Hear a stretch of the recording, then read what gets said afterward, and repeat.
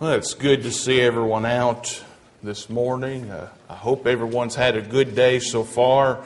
So thankful that you've come our way. And I don't believe we have any visitors, although we do see some old faces who's gone elsewhere. But every now and then, from time to time, they'll come and visit. So it's good to see you with us once again. I'd invite you to take your sermon outlines out.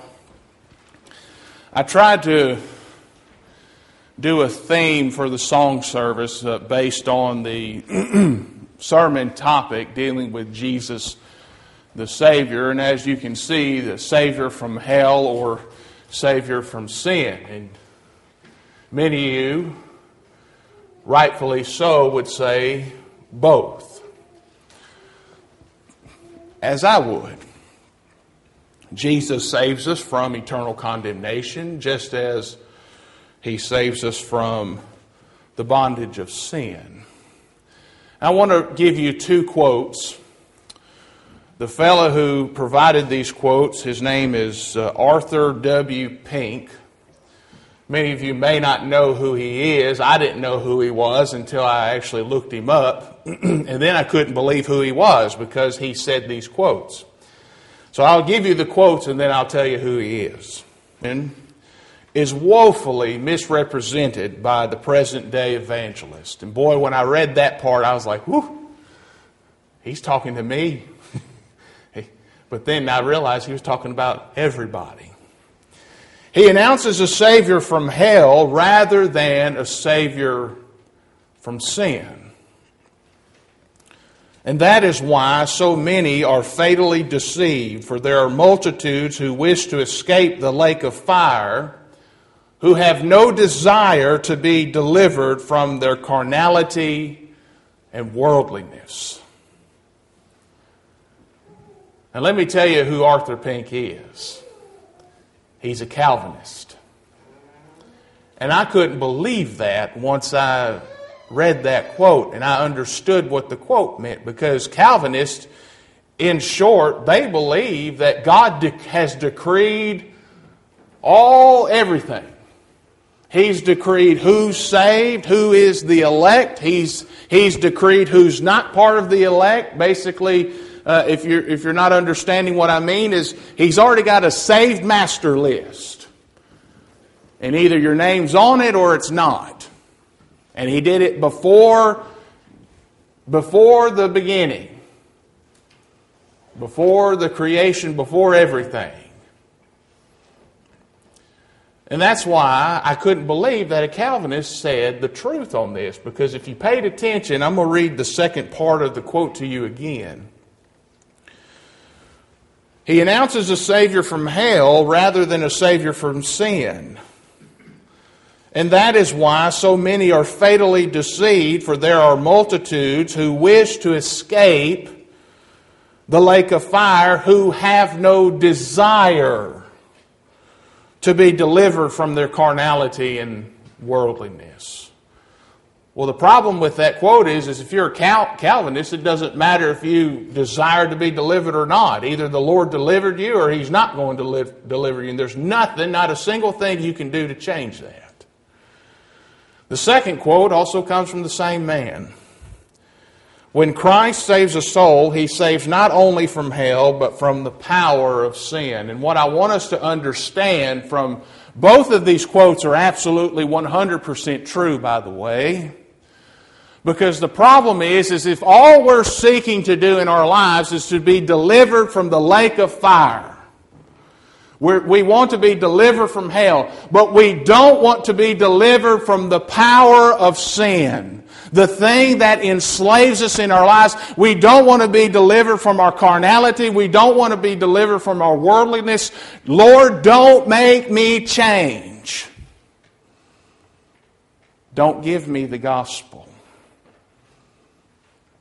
If we don't want to be delivered from the power of sin and from the deception of sin, then guess what? We will not be delivered from the lake of fire. And that's what we need to understand this morning. Both of these quotes are absolutely truthful, even coming from the Calvinist. we have to have the proper attitude or the proper disposition regarding what we are being saved from. There's no doubt in my mind that we are saved from both. We are saved from hell, but ultimately we are saved from the power and the enslavement of sin. It's no longer that power of sin, that deception of sin, it no longer rules our lives. We don't have that heavy baggage to carry around on our shoulders anymore. That through Jesus we are truly reconciled back to God. We have true forgiveness. It's not that constant reminder each and every year. We don't have that cloud over our heads. So I want us to start out in Matthew chapter 1. Take your outlines. Let's look at Matthew chapter 1. Starting at verse 18. Now the birth of Jesus Christ was as follows. When his mother Mary had been betrothed to Joseph, before they came together, she was found to be with child by the Holy Spirit. And Joseph, her husband, being a righteous man and not wanting to disgrace her, planned to send her away secretly. But when he had considered this, behold, an angel of the Lord appeared to him in a dream, saying, Joseph, the son of David, do not be afraid to take Mary as your wife, for the child who has been conceived in her is of the Holy Spirit. She will bear a son, and you shall call his name Jesus, for he will save his people from their sins. Again, I want this to be a true reality for us all. While I do want you all to be delivered from the lake that burns with fire and brimstone, I want you to be delivered from hell. If you do not come out of your sin and you do not repent and turn and change and stop engaging in the worldliness and in the things that separates us from God, there is no deliverance from hell. Because we haven't changed. Because we are the same people that we have always been. So we need to understand that Jesus died for us. In the premise, turn your Bibles to John 3. I didn't want to have to put the whole context on the outline. I wanted to make sure I had enough room. Turn your Bibles to John 3.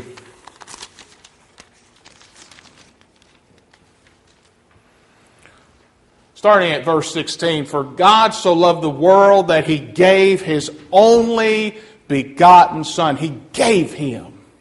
And it's for a purpose. He gave His only begotten Son that whoever believes in Him shall not perish but have eternal life. For God did not send the Son into the world to judge the world, but that the world might be saved through Him.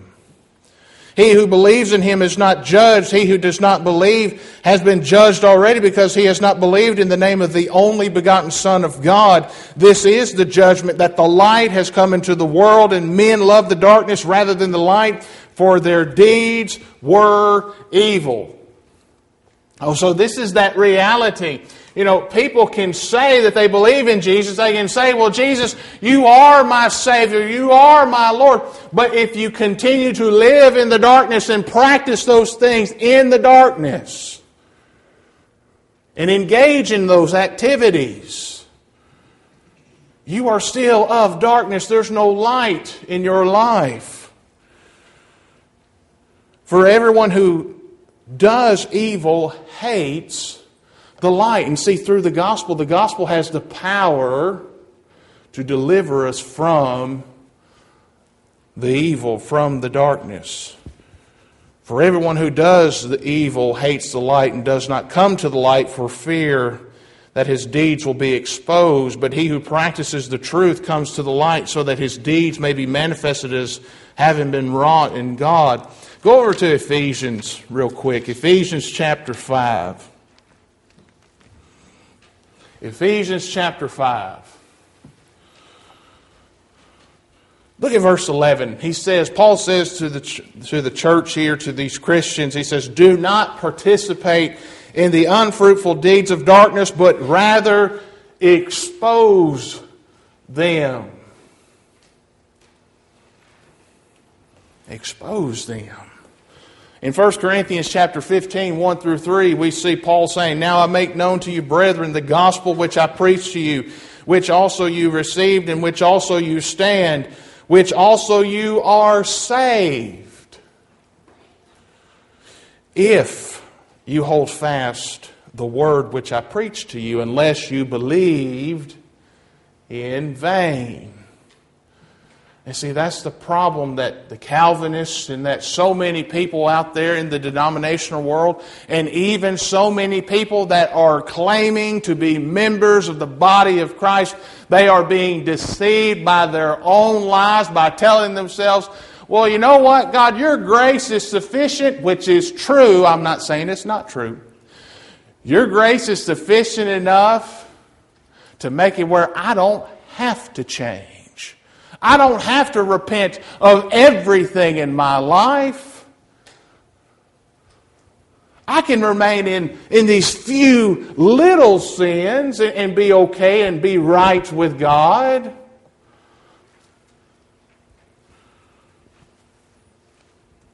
I don't think so. Because you're not holding fast the Word, which is what saves us. It gives us the power, the ability to overcome these things, the carnality and the worldliness in our lives. For I deliver to you as of first importance what I also received, that Christ died for what? Our sins, according to the Scriptures. Then look at Romans chapter 5. Romans 5, verse 8 through 10. But God demonstrates His own love toward us in that while we were yet sinners, Christ died for us. Much more then, having now been justified by His blood, we shall be saved from the wrath of God through Him. And see, there's the aspect of we're being saved from hell. We're being saved from eternal condemnation, because if you experience the wrath of God, you will not experience the presence of God at all. You will be away from God and His presence for all eternity. And it's eternal. It's forever. It's not a one-time thought of, oh, I'm not with God and then I just cease to exist. It's in fact eternal.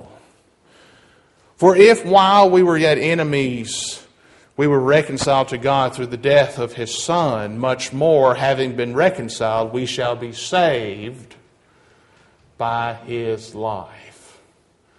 Now, the reason why this is made possible is because through the life of Jesus and through our belief and our trust in Him, in God's plan, in His eternal scheme of man's redemption, that it transforms us into a new creature, into a new being. Go back over to Romans chapter 12. Romans chapter 12. And look at this. Romans 12, verse 1 and 2. Paul says, therefore I urge you, brethren, by the mercies of God, to present your bodies a living and holy sacrifice. What were the only sacrifices that were acceptable under the law? Unblemished.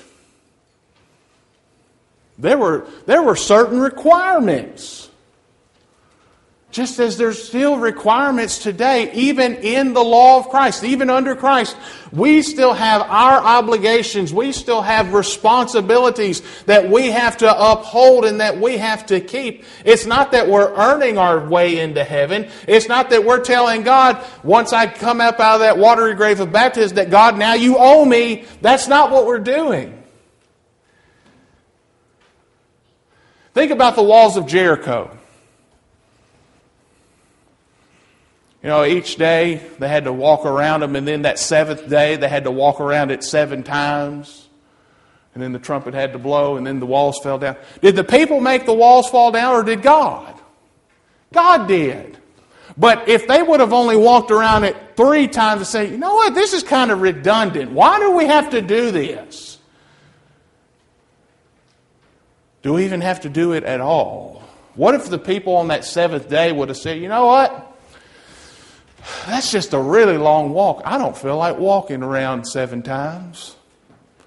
And then they didn't do it. Would those walls of Jericho still fail? Here's the thing. They were already told that God's given them Jericho. It was theirs to take. It was their possession. Just like the grace of God is ours to take. It's ours to receive. But if we don't fulfill our obligations, if God said, run a mile in order to receive the grace of God, guess what we need to do? We need to go out and run a mile. But He doesn't tell us to run a mile. He says, repent and be baptized, every one of you, in the name of Jesus Christ, for the remission of your sins. You see.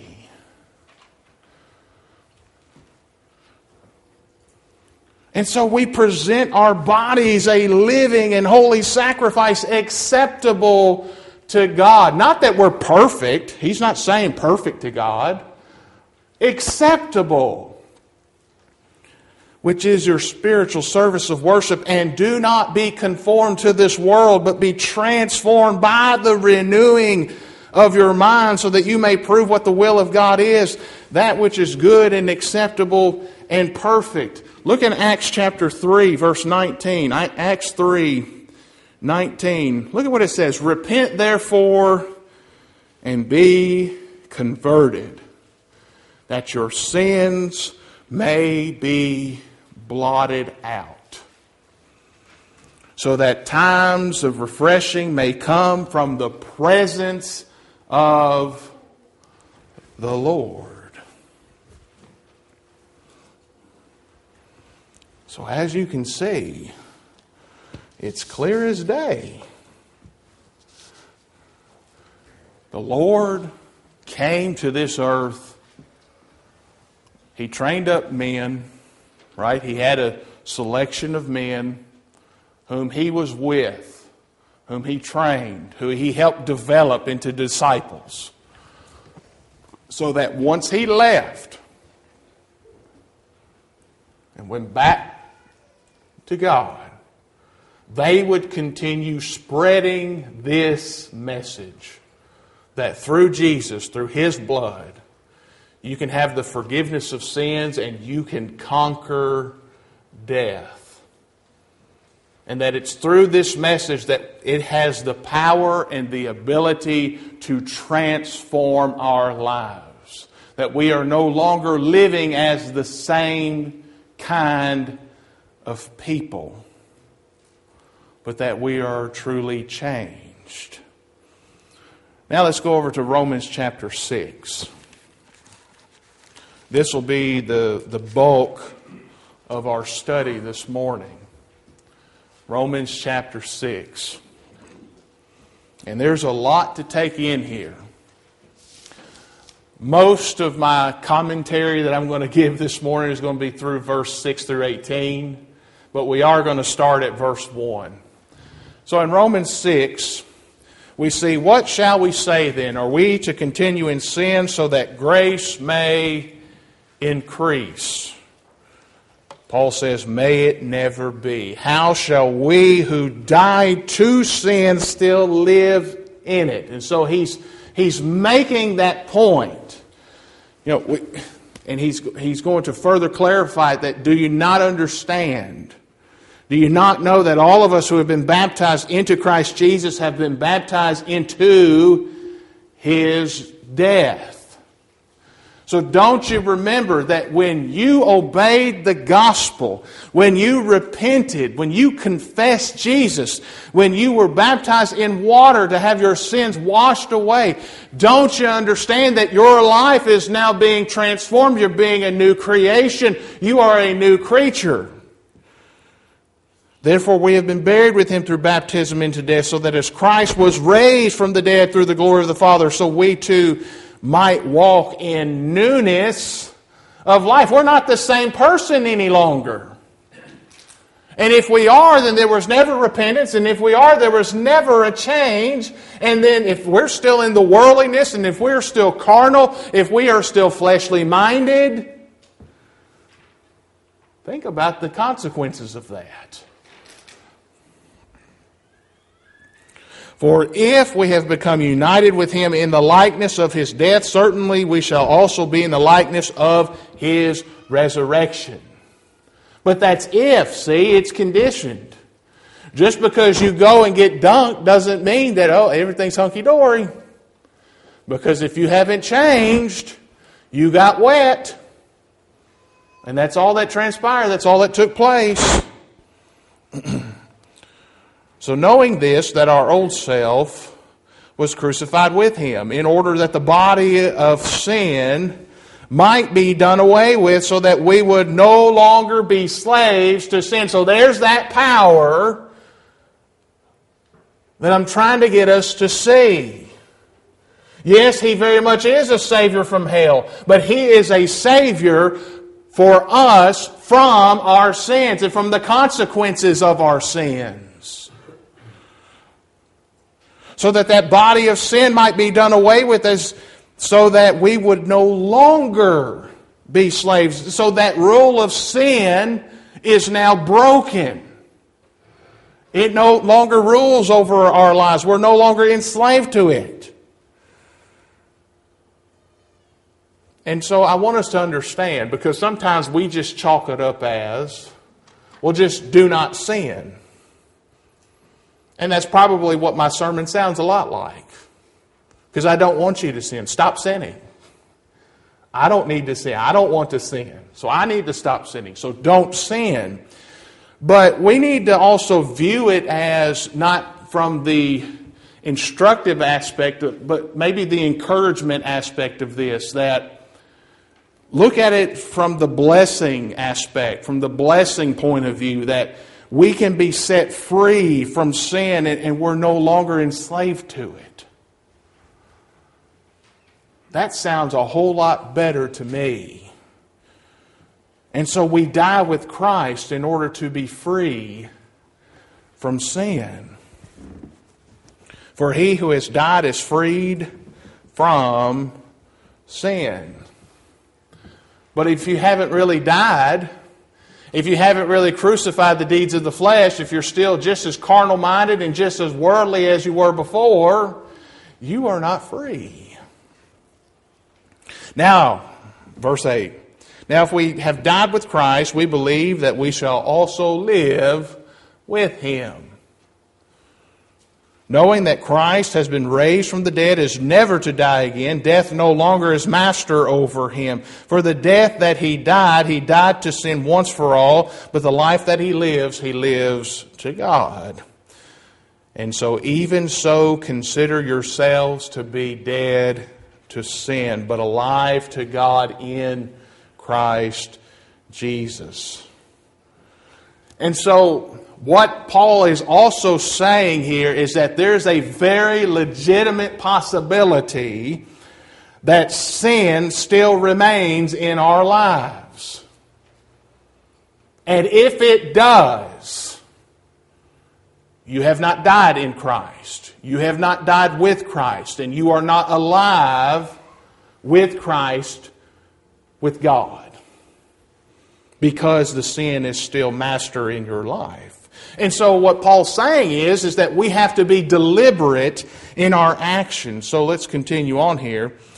So even so, consider yourselves to be dead to sin, but alive to God in Christ Jesus. Therefore, do not let sin reign in your mortal body so as to obey its lust. Do not. So this is a deliberate action where when we recognize the carnal and fleshly mind and behaviors in our lives, we tell ourselves, nope, I can't go there. I can't do that. You see? And do not go on presenting the members of your bodies to sins as instruments of unrighteousness, but present yourselves to God as those alive from the dead. And your members as instruments of righteousness to God, for sin shall not be master over you, for you are not under the law, but under grace. And so what then? Shall we sin because we are not under law, but under grace? May it never be. Do you not know that when you present yourselves to someone as slaves for obedience, you are slaves of the one whom you obey, either of sin resulting in death or of obedience resulting in righteousness? But thanks be to God that though you were slaves of sin, you became obedient from the heart to that form of doctrine or teaching to which you were committed. And having been freed from sin, you become slaves of righteousness. So everything that I've just read tells me, and it tells us, that we have to be deliberate in our actions. We can't serve two masters. We know that passage in Matthew 6:24. No one can serve two masters. You can't serve God and mammon. You can't serve God and sin. But if we allow sin to reign in our mortal bodies, then we are now back under bondage. We are now back in slavery. And so we have to search for ways to present ourselves to God. And what is that through? That's through righteousness. That's through holiness. That's through godliness. That's through the gospel. But I want you to notice something that Paul he calls for us to consider the parts of our body. Therefore, do not let sin reign in your mortal body so that you obey its lusts, and do not go on presenting the members of your body to sin as instruments of unrighteousness. So think about that. Everything, every part of our being needs to be presented as instruments of righteousness. So are tongues as instrument of righteousness, or are they weapons for unrighteousness? What about our eyes? Are our eyes used for purity or impurity? What about our ears? Do we listen to filthy, nasty things? Or do we listen to things that are good, that are edifying, that are uplifting? That goes back to our tongue. Do we speak things that are good and edifying and uplifting and encouraging to one another? Or do we use our hands as instruments for holiness or for sin? Do we possess anything in our lives that's for purity and self-control, or is it for wickedness and impurity? What about our mind? Do we glorify God just in our thoughts? Forget the premise of trying to be a showboat. I don't want you to think that that's what we need to be doing. But what about your thoughts? Can you glorify God just in your thoughts alone?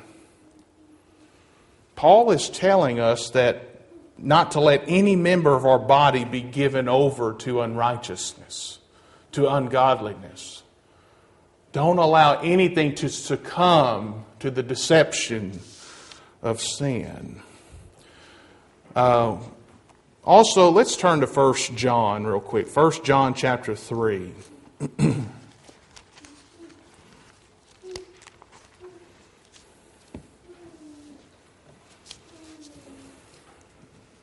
1 John chapter 3.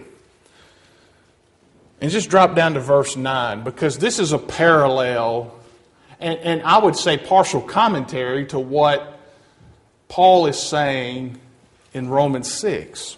Look at verse 9. No one who is born of God practices sin, because his seed abides in him, and he cannot sin because he is born of God. Now, I want us to understand what John is not saying. Because so many people come here to proof text this, and they'll proof text this verse and say, well, see, the Christian, you cannot sin a sin that would lead to death. Because that right there says the seed of God, it abides in him, and he cannot sin. No. That's not what John's saying, and that's not what Paul is saying in Romans chapter 6. What Paul is saying and what John is saying is that it's incompatible. It's not compatible to say that we can be joined with Christ and still be serving sin. That's what Paul's saying. And that is essentially what John is saying right here. These two things cannot work together. It's an inconceivable idea to say that you can be right with God and still go out and murder. You say that you're right with God, and yet you're actively cheating on your spouse. You're right with God, but you are actively, constantly lying. You open your mouth and lies just fly out of your mouth. And what John is saying and what Paul is saying is that this is incompatible. This is not possible. It is impossible to be right with God and still serve sin. God has to rule our lives. Jesus has to be our example. The body of sin cannot be in charge. Look at Galatians chapter 5, verse 24. Now those who belong to Christ Jesus have crucified the flesh with its passions and desires. Think about the law for just a moment. Why the law? Because of sin, because of transgression. That's what essentially Galatians 3:19 says. So why the law? The law showed the Jews sin. It showed them what happens to them. And so the law showed them sin, and it made them their slaves. And it gave them no hope, because once they committed sin under the law of Moses, that was it. They could never be made righteous. They could never be justified. So the law showed us that we, or that the Jews rather, this would be more correct, were miserable sinners